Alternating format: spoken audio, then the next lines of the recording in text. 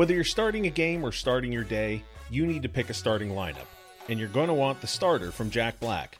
Loaded with the superior skincare the pros love, Kings fans can get the starter for just $10, shipping included. Available exclusively at getjackblack.com with the code TEAMJB, the starter has 4 of Jack Black's best-selling skincare and shave products, plus a full-sized Intense Therapy Lip Balm, SPF 25 in natural mint. Here's to the winning combination for 2022. The LA Kings and the starter from Jack Black. $10 plus free shipping. Available at getjackblack.com with the code TEAMJB while supplies last. You're listening to an LA Kings podcast. For more episodes of this and every other Kings program, visit lakings.com/podcast. Pass to the doorstep, they score! Philip Deneau from point-blank range, and the Kings... You're listening to All the Kings Men, the official podcast of the LA Kings. To the net, score! Now, here's your host, Jesse Cohen. Welcome back, Kings fans. I'm Jesse Cohen. This is All the Kings Men. The off-season is upon us. What a bummer. The LA Kings made 9 players available to the media today, in addition to Todd McClellan and Rob Blake.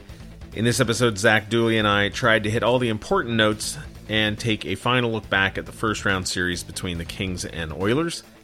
The season schedule is still a bit condensed due to COVID, so we'll take a week or two off, but then we'll be getting into draft prep, player evaluations, and more as the offseason unfolds. And if you've been paying any attention to this team at all, you know how fascinating this offseason should be. All right, it is, well, it wasn't a fun weekend for lots of reasons, Zach. Joining me now, Zach Dooley. I know the answer, but how you doing, Zach? I've been better. Yeah, I've been worse. Yeah, it's always somewhere in the middle, right? It's not the absolute best I've ever been. It's not the absolute worst I've ever been. Certainly wish that 2-0 scoreline in Game 7 went the other way. I wish we were doing this podcast, me in Calgary, you at home, or had the other game gone the other way, us both doing it in LA, getting ready for round 2, but not how it goes, right? No. And then, like a chump, I drove out to Ontario Sunday night for a game that started at 8 p.m. And I'm not entirely sure why. I actually do know why. It was explained to me, but I forgot. So please remind me. There was a graduation scheduled for that day. So the only way to play that game on that day was to do an 8 p.m. I'm guessing it didn't start right at 8 either. I bet it was a little bit later than that. So it's tough for a Sunday, huh? That's a tough Sunday start time. Especially, I wasn't going. Yeah. Especially when it's an elimination game. The parent club has been eliminated the day before. Yeah. And it was one of those games where we're talking about the Ontario Reign game for anybody not following the train of thought here. The Reign train of thought. Yeah, it was. I want to say it was 4-2 late in the third. Yeah, and the Reign decided to put on an unbelievable press with about 3 minutes left in the game. They never scored. Unfortunately, the end result was that the last 3 minutes of the game that was taking place at around 11 o'clock at night on a Sunday took an extra 10 minutes so that we were doing, post-series media interviews with Martin Firk and Cameron Gaunce and Chris Height. I don't know, like around 11:30 or something. And then, didn't get home till past midnight, and then had received an email earlier in the day that had to be in El Segundo at 9 a.m. for the season-ending media availability for the LA Kings. So a long Sunday. Apologies for not having an episode ready to go Monday morning, but you know what? In a lot of ways, I think it benefited because I think it benefited us to wait this one day. Yeah, sure. To have gotten this information, we can don't have to go in saying, what happened to Victor Arvidsson? We still don't know. Now, we have the answers to some of those questions. We can, weigh in with that information, give some information, our takes on it. So in some ways that was good. In other ways, I'm guessing as we're recording this, you've got your bed already prepped, ready to hop in and it is prepped. Get some well-deserved sleep. Yeah. So good and bad. Good and bad. Yeah. So let's start with Game 7 before we go into the immediate availabilities that happened this morning, because there's a lot of ground to cover there. You kind of forget after you went through those interviews today that game even happened. Like, it feels like so. I would love to forget. Well, I will certainly say this, and it was an emotion that I experienced. You and I talked about it the whole series. I was obviously disappointed that they lost. Mm-hmm. I'm not thrilled with it. It wasn't, it was a negative emotion. But I really, and even though, rationally, I was talking to some fans who came out to me during the rain game, and asked me what I thought about Game 7 and everything. And I sort of hemmed and hawed. And, listen, at some level, Connor McDavid, you have to just tip your hat to him. Guy had 14 points in 7 games. He's just really, really 2 points a game in the playoffs. Yeah. I think I read a stat that was the 4th highest point total in a series in Oilers history. I mean, there you go. Think about the teams that they had. Yeah. In an era where playoff games were decided 8-7. And it was still the 4th high. I'm surprised it wasn't behind 5 of Gretzky's total, alone. That's how good that series was. And the Kings didn't have Victor Arvidsson. They didn't have Drew Doughty. They didn't have Shot. There's a million different points to hit. But at the end of the day, I don't even want to use that cliche. As I said to some of the people at the rain game, really Game 6 was the one that got away. And we heard Todd McClellan or somebody say that earlier today. Game 6 was the one. And Matt Roy said 100%, right? That's the one that got away. And so they could have, they had the opportunity, home ice advantage. The ball was on their court, whatever cliche metaphor you want to go with. They didn't get it done. It's a bummer. But I really am overwhelmed more with appreciation for how the season went than I am feeling some sort of catastrophic, sense of failure. When I wrote about it, the transition line I used was, it was a disappointing end to anything but a disappointing season. And I feel like that sums it up pretty well, right? Good line, I'm really good. Yeah. When the Kings tied the game in Game 6, Carl Grundstrom, I thought they were going to win the series. Yeah. I thought like they had all the momentum. I thought it was going to go down to about 5 minutes left, which it did at 2-2. And I thought the Kings were going to get that goal, as they seem to have done all year. They didn't. Still felt fine going into Game 7. After 20 minutes in Game 7, I was like, hey, that's the period the Kings are pretty happy with. They shrunk the game from 60 to 40. It's what they want to do. And then it went the other way. And from that point on, the Kings were the second best team in Game 7. And that is disappointing for sure, because it was a winnable series against a beatable team. But when you look at the course of 89 games, I think it's hard to be disappointed, because the Kings hit what I think is a short to medium term goal, which was make the playoffs, even though they fell short of what the longer term goals were. There was a sentiment that I heard echoed that I really strongly disagree with. And I hope it's not the takeaway from the series. And I realize that it may sound like sour grapes, but I heard a lot of people saying, well, there you have it. Edmonton has a game breaker and the Kings don't. Connor McDavid was the difference in the series, and that's what it came down to. He took over Game 6 and Game 7, and the Kings need a version of Connor McDavid in order to compete. And I just want to remind everybody that Connor... So did the other 31 teams. Well, yes. that is also, yes, a very true statement. But also, we're talking about a series that everybody concedes the Kings could have won in 6. Right. Regardless of the existence of that game breaker.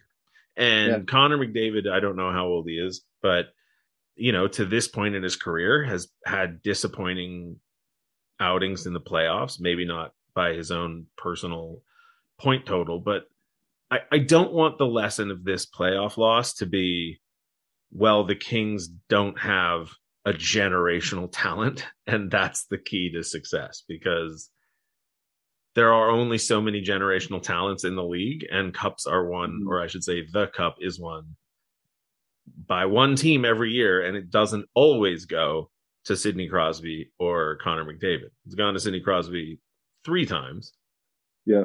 But Not And what's all the less time. frequent are generational talents that can be acquired in one off season, because Yes. almost every time those players are drafted, they're developed and they become that, that generational talent, that you don't just go out and acquire one. I'm trying to think of the last. I mean, the only one you could put anywhere near that boat recently would be like an Artemi Panarin, who changed a franchise, but he's not quite at that level, though he was obviously an elite, Hart Trophy candidate level signing. But even that's once every 10, 15 years that that player even becomes available. And the Rangers haven't won anything yet. Right. They've advanced to round two. And I think, though, that's a player that sped up a team that was maybe closer to the Kings I think it sped their rebuild up pretty substantially when they added him. It vaulted them into a contender-ish status, but it took that plus 5, several, we could go for days. My point is, you're right. That shouldn't be the takeaway from the series. Not all teams are built to win a series when in the playoffs the same way. And that's not going to be how the Kings, this Kings team as constructed, can win. But there are internal and external improvements that the Kings can make, and they have every resource with which to make them. And if the Kings did have a generational talent, Drew Doughty is the closest thing they've got to it. And Drew Doughty was not available for this series. And he's a different kind of generational talent, right? But no less talented, and he's not going to break a game with one speedy wraparound attempt that he buries on the fourth rebound like McDavid's goal in Game 7, right? But he's the guy who's going to stop McDavid from doing it. Yeah. And he wasn't available, as you noted. And you don't just call up a Drew Doughty from the AHL to step in. Right, exactly. Although we tried, 7 times? Yeah, and it got him pretty close. Yeah, exactly.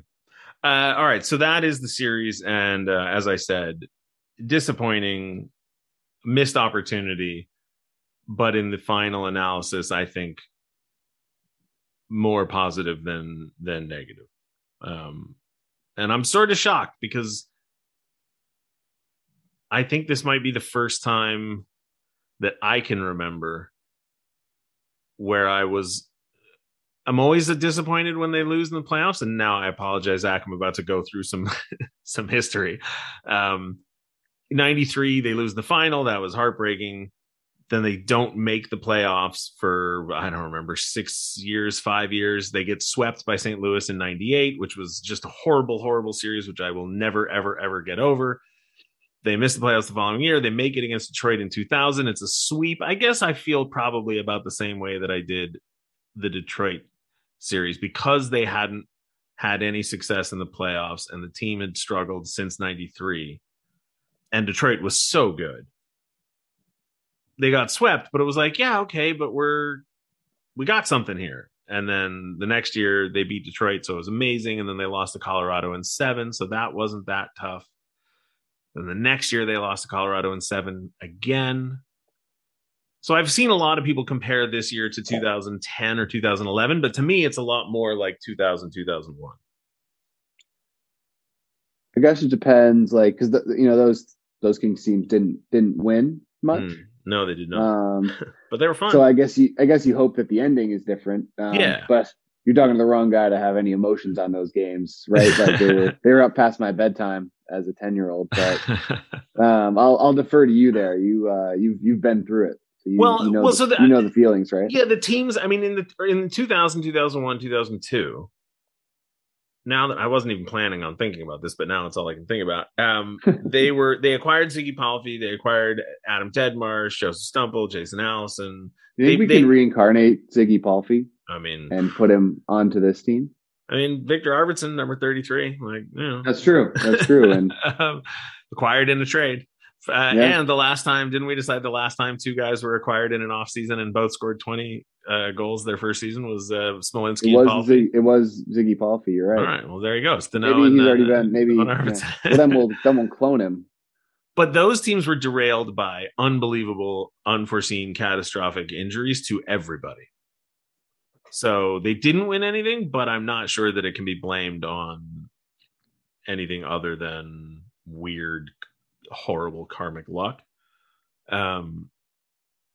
Anyway, total non sequitur. Doesn't matter how I feel about the series. Let's get into the media availabilities that we did this morning. We're going to use your notes as sort of a guide through them because, man, Zach, these took a long time. Yeah, and I'm glad for it. But man, did these take a long time. You were the soldier on the ground today. Yeah, I was not. I've certainly listened in post, and it took me a long time to listen. Yeah, I was laying on my couch, so I can only imagine being in that room for, we'll say, 4 hours. I don't frequently do this, but I do want to give a huge round of applause and thanks to Trevor Raybone and Phil and everybody on the production staff because somebody reached out to me and was like, I don't understand, why is this taking so long? And this was at 3:00 in the afternoon. Somebody reached out to me like, you guys wrapped up around 1 or something. And I was like, yes, well, there's 11 of these.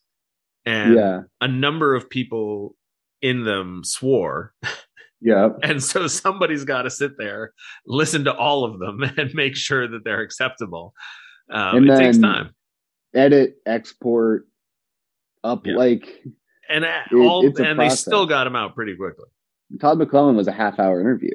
Yes, now, I'm sure that they have better technology and computers than what I was using with the Ontario Reign. But if I had to export a 30-minute video, when I did that in Ontario, sometimes like my computer was out of service the entire time that video was exporting. Yeah. So it was like, oh, well, I'll do something else for the next, 30, 45 minutes. Yeah. So the fact that these videos are even available at all today, not tomorrow, but today is great. And insert an applause effect or something. That's pretty damn good. It is. And, in a different world where the priority is making sure that fans see the end of season comments as they happen, it could have been done live, I suppose, but that just not. But then you open up to the swears. There's a lot of reasons to and from, right? Especially when you don't know exactly when this is going to happen until Hockey Ops tells you it can happen. So it's a lot of turnaround too for 9 a.m. on a Monday. So I think the turnaround was so impressive. Yeah. Agreed. Bad calls, dirty slashing. We expect a little bull on the ice. But when we can't stand it? When we're tracking packages. Looking up tracking numbers, shipping statuses that never get updated. We call bullshit. So we got Route. It's the free app that tracks everything you order online in one place. Route sends us real-time tracking updates, or we can pop into the app to see where our stuff is on an actual map. Download the Route app in the App Store or Google Play, or head to route.com to learn more. No bullshit, just great tracking. So we're going to go through it, and not represented in your notes, and I don't know if you've listened to this one yet, but the first person we got a chance to talk to was Dustin Brown. And I don't want to start crying. Okay. But Dustin Brown, I'm going to miss Dustin Brown in a way that I hadn't properly processed at his retirement announcement. And he's great. That's really all I got, is that Dustin Brown's great. I actually did mean to go in and add that Dustin Brown said he will not unretire. Today's note's strictly about being tangible, and Dustin Brown deserves his own day on the site, which he will get this week. I'll take his interview by itself, not with any of their players, and make sure that is properly represented. But every time I've spoken with Dustin Brown in a formal media setting, I learn something I look at something a different way. I appreciate something I didn't appreciate, or I just have a takeaway that's unique to Dustin Brown. And I've always really loved that about him. He doesn't speak with that canned, uninteresting, style. Yep. He always says it the way he feels it, even if he'll even sometimes preface it with like, I don't know if anyone else feels that way, but that's just how I see it. And I always really appreciated that. And, you got to watch him as a player for 18 years. I really only did for a few. But never have I listened to a Dustin Brown interview and not been like captivated by what he was saying. And that just goes probably times 2 or 3 today. I'm wary of how this will sound. And so I'm going to preface it by saying this is not a commentary on any of the other players in the organization. But listening to Dustin Brown at his retirement ceremony and today, I cannot believe that the coaching staff and the front office at the time felt that taking the captaincy away from him would in any way be effective. And it proved not to be. And I don't think that the consequences of that action, I don't think that action is responsible for the struggles that the organization went through, but I don't get it. When you listen to him talk about teamwork and energy and mentality and what it means to be a part of this organization and this franchise, and how it was important to him to leave it in a better place than when he arrived. I was just really struck. And I can't wait for everybody to get to listen to him, because he is an incredibly genuine person. And like I said, I'm going to miss Dustin Brown. And I have not always been Dustin Brown's biggest promoter. I certainly was never one of those people who was a detractor, but he struggled for a few years, and, unclear as to why. And,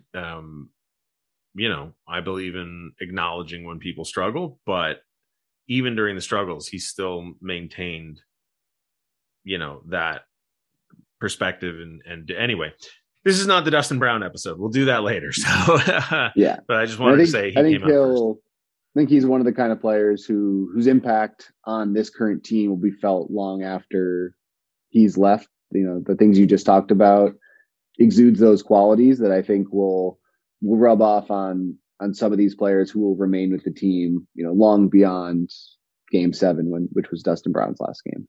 Yeah. We also got a chance to talk to Drew Doughty, and, Drew Doughty, you could feel how much he wanted to be a part of that series. Yeah, for sure. And then to hear Rob Blake a few hours later talk about how Drew walked into his office and was like, "See, I could do it." Like, yeah, He's like, Drew, yeah. But like, he was just like, if we made the final, I didn't even care. I was going out. Like, you could tell that it hurt. It was killing him, right? Yeah, and it was killing him to not be able to contribute in all the ways that he could have. But it says a lot about him that he still found a way to contribute and be a part of the team with what he did do. And the night and day between his 2022 exit interview and his 2021 exit interview, I think speaks volumes about where he's come, where this team has come, and how happy he is with how this team has come along.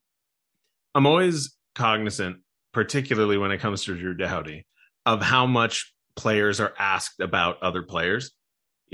Hey, Anze, what do you say about Phil? Hey, Phil, what do you say about Trevor? Hey, Trevor, what do you say about Sean? Hey, Sean, what do you say about and it's always, you're always asking these guys to talk about the other guys, because they're who we have to talk to. And, the coach isn't going to just talk about every player on the roster whenever we want him to. The reason I bring it up is because Mikey Anderson had himself a series. And listening to Drew Doughty talk about Mikey Anderson, knowing what an effective pair they are, and knowing how well, I believe that Drew Doughty, one of the things that makes Drew Doughty incredible is his innate understanding of the game, whatever that means. And so to listen to him talk excitedly about the growth in Mikey Anderson's game, knowing how effective they were as a pair when both healthy this season, and knowing that next year, hopefully they'll get 82 games together. It was really exciting. I mean, it's rare that at a whatever exit interview media day, I want it to be September 24th already. Let's go. Let's get back out there. So that was fun.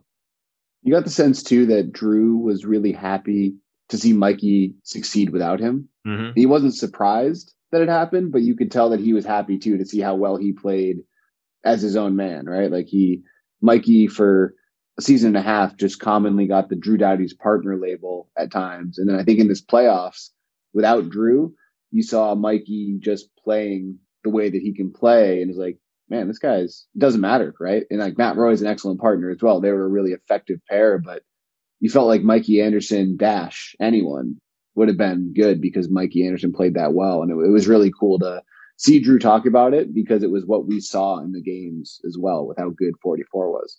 And apologies, I don't remember where I saw this, but it was either on a Kings message board or maybe it was one of the LA Kings insider comments. But somebody said it's going to take somebody with like basically the testicular fortitude of Drew Doughty to be the first one to refer to his defensive partner as Mike. So Mike Anderson. Yeah. Mike, you want to add some toughness on the back end, just drop the Y. Yeah. Like, no one's messing with Mike Anderson. Exactly. Like, Mike Anderson's a dude. That's tough. Yeah. Toyota Tundra driving. That's right. Mikey Anderson's got a baby shot, but Mike Anderson's got a booming slap. Mike Anderson is going to hammer the puck from the point. That's right. That's right. Yeah. The next, we didn't actually talk to Victor Arvidsson, but we heard a lot about Victor Arvidsson and herniated disc. He will have surgery on the 17th. So probably today when you're listening to this, or maybe yesterday. And I saw somebody, this was in the insider comment section. And Zach, I've talked about this before, and I don't use this language to be judgmental or critical of the organization. I use this language because I want people to have a better understanding of how the industry works, because I believe genuinely in my heart of heart that happiness is measured by expectation. And so I want people to have reasonable expectations so that they can have as much happiness in their life as possible. This podcast is actually a public service act. All of that is an intro to say, yeah, you guys, the front office and the coaching staff will lie to you. Yeah, it happens. It is 100% a part of this industry. And when you say it to their face, they will act indignant. And there are journalists who carry water for the organization who will act indignant when you bring it up in front of them. And it's all, it just happens. When Victor Arvidsson left the ice in the middle of practice, we all saw it. We all noted it. Todd McLellan was asked after the practice, and yes, he said he laughed at the idea that there was anything wrong with Victor Arvidsson and said he's got a personal issue to attend to, and then we never saw Victor Arvidsson again. And right. And we found out today right? that the personal issue was a slipped disc in his back that is going to require surgery to fix. And you look at the progression of events, right? Because by the end of the series, we knew that Victor Arvidsson was injured, and we knew that he was out for the series. Yeah. So by that point, you basically had every reasonable piece of information you could expect to have gotten from a coach at this time of the year. And I'm going to also guess that at that practice that Saturday before game one, the extent of the injury was not known. I'm going to guess by what was said today that there was hope at that time that Victor Arvidsson would play in that series, because it was said as much that at first, it was tried to be managed and worked to where he could come back and play. So while, there was more to it than what was said, it's not like the second he stepped off the ice, Todd McLellan was like, oh man, lost Victor Arvidsson for the year. Right? Like there's no way that it went from 0 to 100 that fast. I know it didn't. And the consequences of saying out loud to us, oh yeah, Victor, yeah, he left practice today because, he felt something wrong in his back. We'll figure it out. Then he comes back, plays game one, and Evander Kane gets a chance to, cross-check him in the lower back in the corner because he saw the report, because guys know what's happening. And, and you don't want that. So they're not going to tell you. And he spelled it out. I think it was after, maybe it was between 3 and 4 of guys, at this time of the year, we're going to be protective of this information, right or wrong, we're going to do it. Yeah. And why take 33 off of Edmonton's board if you're the Kings, right? Yeah. You know, why take your third leading goal scorer out of their minds completely when you can maybe keep him in the picture a little bit longer? And this is just me being a scold. Apologies in advance. I understand. Believe me, I understand the impulse to want to know what's happening, right? I got the texts from my dad every game, phone calls every day in between. You know, I work for the team. I'm going to practice. He knows when I'm going and when I'm not. And every day, what's going on with Victor Arvidsson? What's going on with Victor Arvidsson? Who's hurt? Who's not? And I had to say, I don't know because I didn't. And I get it. It's frustrating. You want to know. Right. But it's also none of our business. The games happen. The players who play in the games play in the games. And the players that don't. And as much as we all want to know. It's kind of like, does us knowing at 11:30 whether a player will play or not impact your experience at 7? No. Not really. Like, it's cool to know at 11:30 as opposed to 6:30 when the players take their rushes and warm-ups and we know for sure, but like, it's not like you're going to go about your day differently. Yeah. And I also want to be clear. Nobody told us to say this because that's another thing that I've seen. Yeah. I mean, not sure if it's joking or sincere, but I've seen people suggest that somehow,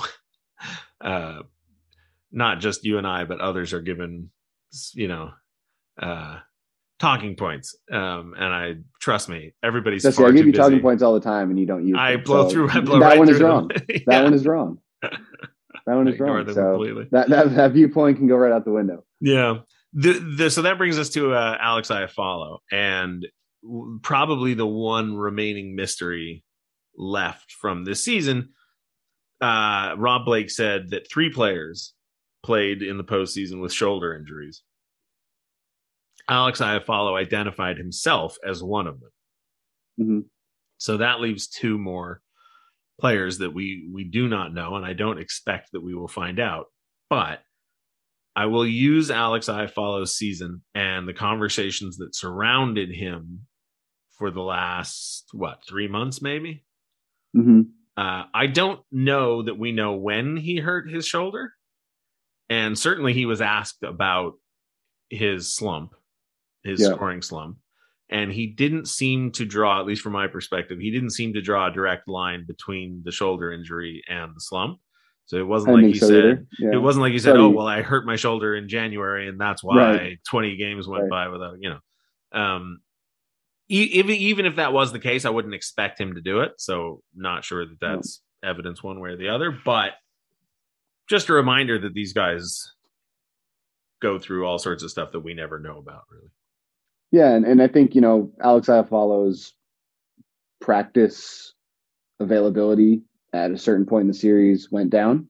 Wasn't really noticed, wasn't picked up on a ton, but that did happen. He was clearly managing what he then told us about today and played through it. And I think he had 5 points in the series. Like, it's hard to be like, he killed us in the series. Like, he scored decently well. I thought he took ownership of his struggles in season. About as well as you could have asked. I think he's I need to score more consistently across 82 games. He didn't hide from it or shrink from it. He was like, I got to be better in that instance. And I think that is like, imagine what the Kings could have in a player who does keep that pace up more consistently over 82 games. He owned it and understands he's got to be more consistent over 82 next year. And actually, this reminds me of another point I just want to make. Again, just trying to help people with their expectations to increase the happiness. A number of, and that is, I'm a people person. Yeah. I'm a helper. A number of the players were asked a very specific question and gave a very specific answer that by the letter of the law was factually accurate. But then when Rob Blake came out and said, 3 guys had shoulder injuries, you realize, you have to pay attention to the language. So a number of players were asked, all right, season's over. Any surgeries or things that need to be fixed coming up? They weren't asked, were you hurt? Or were you playing hurt?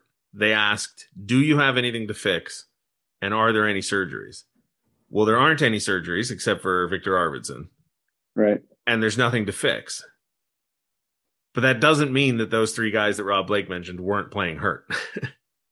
100%. Yeah. And he declined to specify who those players are, which is his right to do so. Alex Iafallo spoke before Blake and identified himself that shoulder was his specific injury. Yeah. We don't know who the other two individuals are. But at that time of the year, to think that the Kings were 100% healthy in that series, to think that Edmonton was 100% healthy in that series would be an absolute myth. And just because we don't have an NFL injury report that says player injury type status level doesn't mean there weren't several questionables on that list for the LA Kings at times in the series, or not 100%ers, I guess we'll put it, because that's obviously the case. And again, I've seen people say, well, player X was asked if he was hurt and he said no, so therefore blah. And I'm just saying, like, they weren't asked. Nobody was asked if they were hurt. They were all asked if there was anything that needed to be fixed or if there were any surgeries coming, and they all said no. And we'll get to another one of them in a moment. Actually, we'll get to them right now, because the next player on your notes was Jonathan Quick. And right off the hop, Quick did not indicate any injuries in his own exit interview, though Blake shared that Matt Villalta was recalled from AHL Ontario before Game 6 as a precautionary measure related to Quick. So here's a perfect example. Jonathan Quick was asked point blank, any surgeries or anything that needs to be fixed. He wasn't asked, did you tweak anything that would lead the team to make a precautionary emergency recall of a backup goalie? And Jonathan Quick answered the question that was asked of him. He's not planning on having surgery. Nothing needs to be fixed. Yep. But they did make an emergency recall of a goaltender as a precautionary measure relating to something that happened with Jonathan Quick. So again, this is all like, we're just parsing out every possible word and interpretation, but I just want to hammer home that point for folks. Now, having said that, Jonathan Quick was amazing. Jonathan Quick's always amazing in the playoffs. And you look at when Matthew Villalta was recalled, it was between games 5 and 6. Yeah. And I don't think there was a person on the planet who wasn't like, oh my God, Jonathan Quick in game 7, like outstanding, sensational, insert your own adjective. So whatever it was did not hamper him or the Kings in game 7. I don't think anyone watched game 6 and said, oh, goaltending cost the team. Right. As Blake added, I think there's no way he was not playing those games. Yeah. But when you have the opportunity to give yourself a worst case backup, say that whatever, I think the phrase used was just like something with John. Blake didn't say injury. He just said some stuff with Jonathan Quick. If that stuff, maybe he got run in the game, and that stuff, I don't know, who knows what happened. You have the guy to plug in instead of an e-bug. And even if there was a 2% additional risk, why not make that move and just cover yourself if it happens? So that way you've got your number 3 organizational goalie sitting on the bench instead of some dude who's at the ring. Although, again, when we talked to Jared Shaffron about this earlier today, because of injuries, it was perhaps your 3A, 3B organizational goalie, because though Sparks did play for Ontario in games 2 and 3 of the Colorado series, he had been dealing with his own injury. And so Villalta was the choice over Sparks, because in case he was pressed into service, although it would have taken Cal Peterson presumably getting hurt too, but crazier things have happened. Another injured player to talk about, Sean Walker. I thought the phrase that Rob Blake used was perfect. Asked sort of for a status update on Sean Walker, and he said he's exactly where he needs to be right now. So perfect, right? Yeah. Sean Walker is skating, as Rob Blake confirmed. If you go to Toyota Sports Performance Center, or did early enough, you'd see that he was out there skating, in a tracksuit, progressing to gear, which is an awesome sign. Was a part of the team on their travels on the road, which was cool to see. That he was kind of playing a role the way that Drew Doughty was. So he's right where you expect him to be. Blake kind of talks like, hey, he's got a full summer to rehab as he should. And the way that Rob Blake talked about Sean Walker, it wasn't like we'll see with him. It was like he's going to get healthy and he's going to be a part of this lineup because we like what he brings. So I thought that was pretty evident too with how his situation was talked about. Yeah, and all of the stuff that I was talking at the beginning of the season about how they have too many guys and all these decisions need to be made this season. Well, here we are in the offseason and none of them got made. And it remains to be seen if any of them will be made. But Sean, I don't think you'll ever use the phrase "no, too many guys." I'm scared to at this point. Entire life after what happened this year, yeah. right? I will forever now refer to the penalty where you have an extra player on the ice by something else. I won't. It'll be renamed. Yeah, it'll be renamed. Bench minor or something. Yeah, delay of game, excessive manpower. There's no such thing. Yeah. Adrian Kempe was discussed, and we got a chance to talk to him. He was asked point blank, do you want to sign a long-term extension? He said yes. Rob Blake was asked if the organization wants to sign Adrian Kempe to a long-term extension. He said yes. Yeah. It seems a fait accompli at this point. Just a matter of figuring out the years and the dollars. It's nice when they come together like that. The takeaways I had was like both sides want to do it. Both sides agreed that they want to do it, but had no rush in doing it. And the reason they have no rush is because the player is a restricted free agent, not an unrestricted free agent, which means there is no July, whatever deadline to sign a contract with Adrian Kempe. He's under team control. They can take their time. They can find the number that works for both sides, both in terms of years and dollars, and they can get it done. I think number one priority was the phrase used. So it seems like everyone's on the same page there, which is cool. If this were a more cutthroat league, or if the NHL had a head writer, some other team would offer him an outrageous offer sheet. The Ducks would come along and sign him to, a 7-year, it's possible, $9 million contract a year offer sheet, and put the Kings in a situation where they had to either match or lose him. I don't know what the Ducks cap situation is, but I imagine they have the room to do it.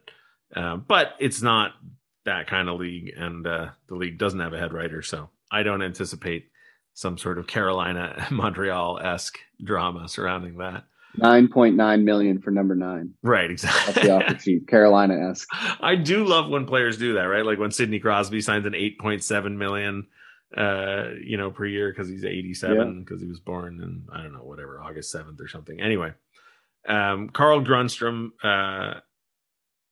was talked about. We didn't get a chance to talk to him, but lots of very kind words for Carl Grundstrom. He will play in the IIHF World Championships for Team Sweden. The tournament's underway, which I did not realize until today. But be curious to see how he performs over there.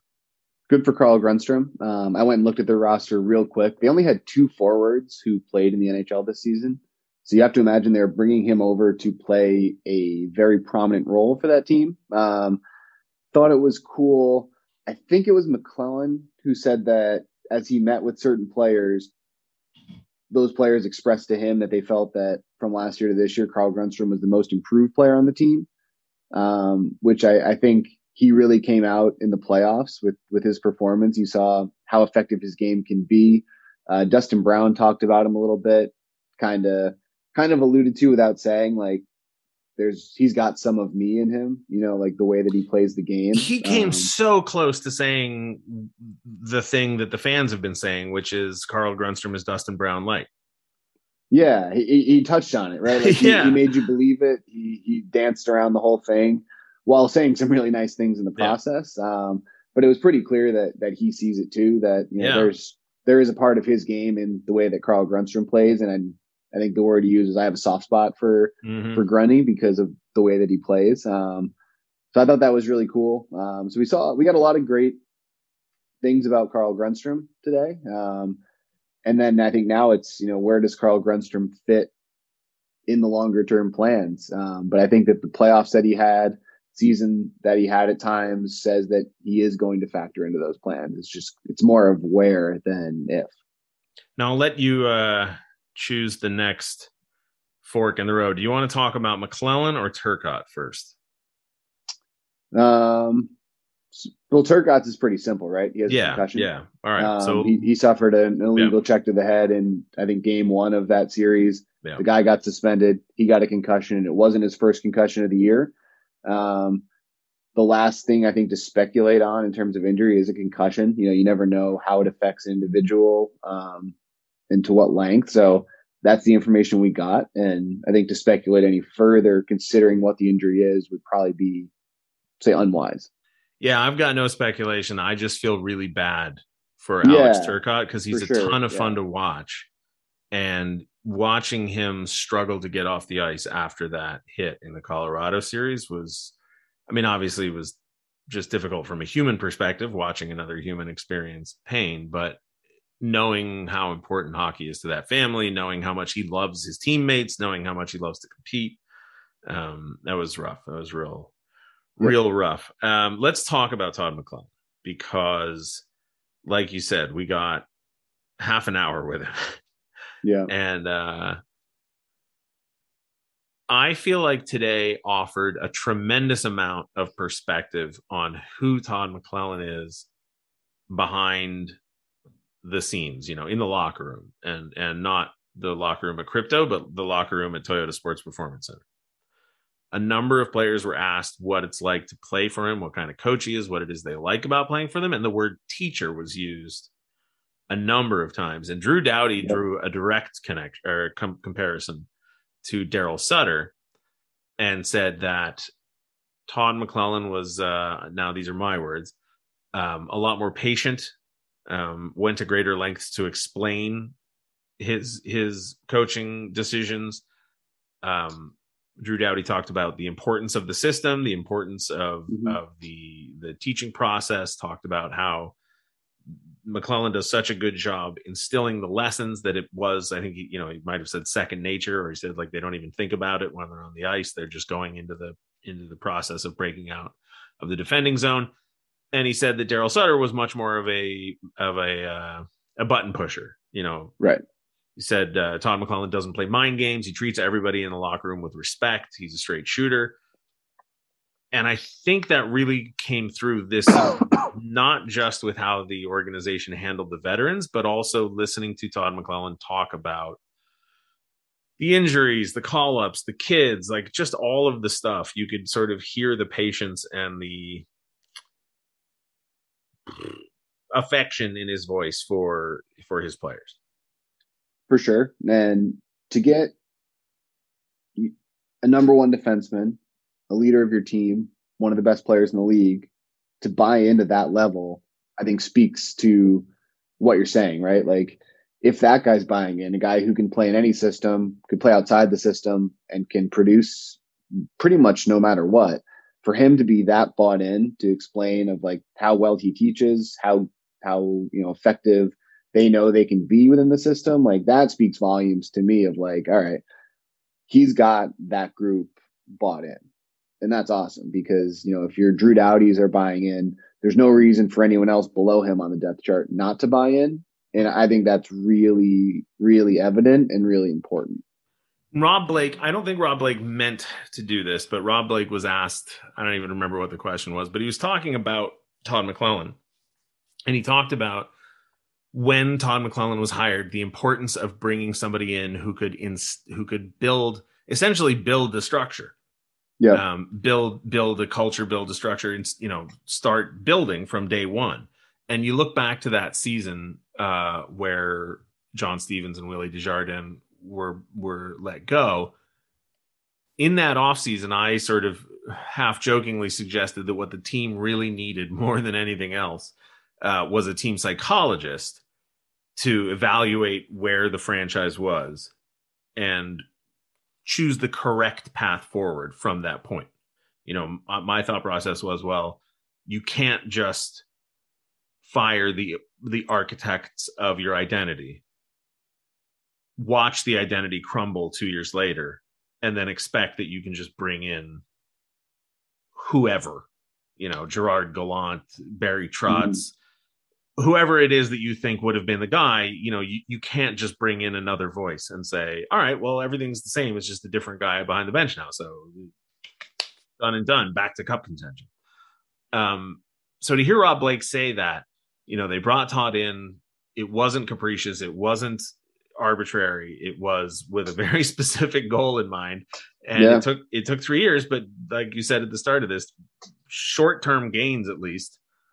They made the playoffs, and they made the playoffs on the changes implemented by the coach. And to his credit, the coach identified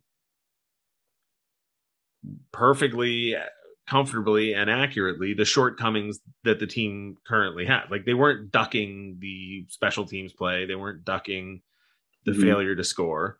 Nobody was saying like, well, the system's perfect.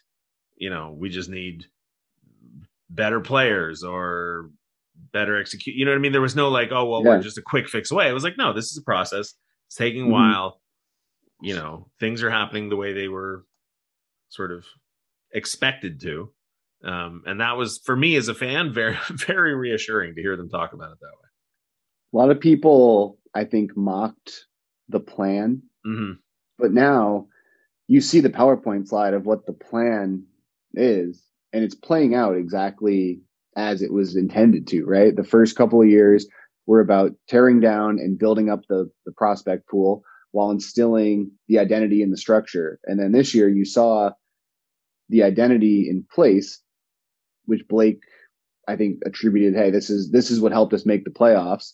And then he said, now you have that base in place. Now you have to add talent on top of what's already here. The Kings have a lot of talent already, but he didn't shy away from the fact that they need to add talent to what they have, whether that's through external improvements or internal growth. He wasn't flat out saying, oh, I'm going to sign this free agent. Like, you can't do that. Yeah. But he said, like, we have the structure we want. Now we need to add the right talent to make that structure and that identity better. And I thought that was pretty lockstep with what Todd McLellan said as well, and has said all year. Yeah. We'll do an episode soon addressing all of the decisions that have to be made in the offseason. But one of the questions that I asked both Blake and McLellan, and I knew I wasn't going to get a fairly in-depth answer, but I got the answer that I was curious about was, when you're evaluating, like, let's just take the right side of the defense because it's simple, right? You have Doughty, Roy, Walker, Durzi, and Spence.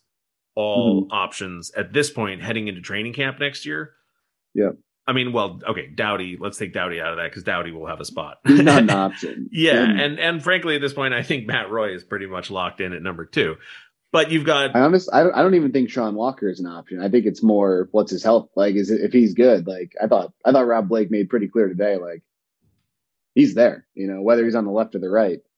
But there you have, but the point is you have 5 guys that if something if for whatever reason Sean Walker wasn't ready come training camp, I would feel perfectly comfortable starting next season with Drew Doughty, Matt Roy, and either Sean Durzi or Jordan Spence.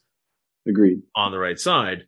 Yeah. So the question I had was, how much does 7 games in the playoffs is an incredibly small sample size, and Jordan Spence didn't even get 7 games. So when you're trying to evaluate which players you want moving forward, does Arthur Kaliev become the guy that goes up to the top 6?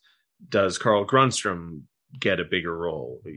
A lot of these guys are restricted free agents. Jared Anderson-Dolan, Gabriel Velarde, Adrian Kempe, Carl Grundstrom, Mike, you know what I mean? Like, how much of an impact does their performance in the playoffs influence the final evaluation? And I'm sure for every player it's different, and you have to take into account matchups and health and all these sort of things. But again, neither man, Rob Blake nor Todd McLellan, I felt today shied away from any question, any criticism. I mean, there were no criticisms, but there were questions about concern areas, shall we say. And I thought I appreciated the candor and the frankness that we got from both of them. There's transparency, right? To pretty much every question asked. Yeah. That was my takeaway, I thought. There really wasn't a contentious point. It wasn't like a defense of the Kings power play. It was Todd McLellan saying it wasn't good, and we as coaches are mostly responsible for that. Like they took accountability for it, and it wasn't like, oh, we have all the goal scoring we need. It was like, here's 5 internal cases of things that didn't even go as well as they could have, and here's why. It was like Danault and Arvidsson didn't even start scoring until January 1st. Yeah. And Arthur Kaliyev shot 5% at even strength, and he brought specific details of like, without even adding a player, which they didn't shy away from either. Here are 3 or 4 or 5 ways that we can improve without adding a player, because these things didn't even happen, this year. So I did appreciate that as well. Thought it was like, hey, here's an acknowledgement of the good and the bad. And here's at least an acknowledgement that we can improve what we have. And that was encouraging. Yeah. I think I'm going to wrap it up here, Zach, because we've been talking for a while, and I am still very tired. So I have to edit this and get it posted. My bottle of water ran out like 10 minutes ago, so yeah. I feel like I'm just getting raspier by the minute. Perfect. Wow, I couldn't tell. Yeah. But for those of you listening, thank you for listening all season long. Don't stop listening, because as I was telling anybody that would listen, the next few weeks are actually probably the busiest time of year for me. We'll have player evaluations. We will have not the kind of in-depth draft preview coverage that we've had in past years, because the Kings don't have the 2nd or 5th or 20th over. Well, actually, They might have the 20th. Where do we know where they pick yet? We must, right? I can't say I've looked, but they should know. Yeah, it's not a lot. I mean, the math is the math. It would be what? So 16 teams missed the playoffs, so it would be, I think they would be 19. Well, now that we're saying it out loud, I don't know. I feel like maybe the first 2 rounds, teams that get knocked out in the first 2 go by ranked order of finish, and then but all the teams that made it are above the Kings in the standings, right? So it shouldn't matter. Yeah. Okay. Yep. So, all right. So whatever it is, they have that big. Anyway, the point is we'll do draft prep. We'll do player evals. We'll do draft prep. The draft will be here before you know it. Then free agency will be here before you know it. Then dev camp will be here before you know it. Then the Gretzky Linka Cup will be here before you know it. Then we've got World Juniors in the summer. Crazy. And then we'll have rookie camp, training camp, and we'll be back at it. So there will be plenty of content, and obviously Zach will have plenty of stuff at LAKingsInsider.com. And heal up, Zach. I can't wait to see you face to face again. Yeah, soon enough. We'll be back in the office, but in a lower pressure setting. There you go. All right. Thanks for listening, Kings fans. We'll talk to you very soon.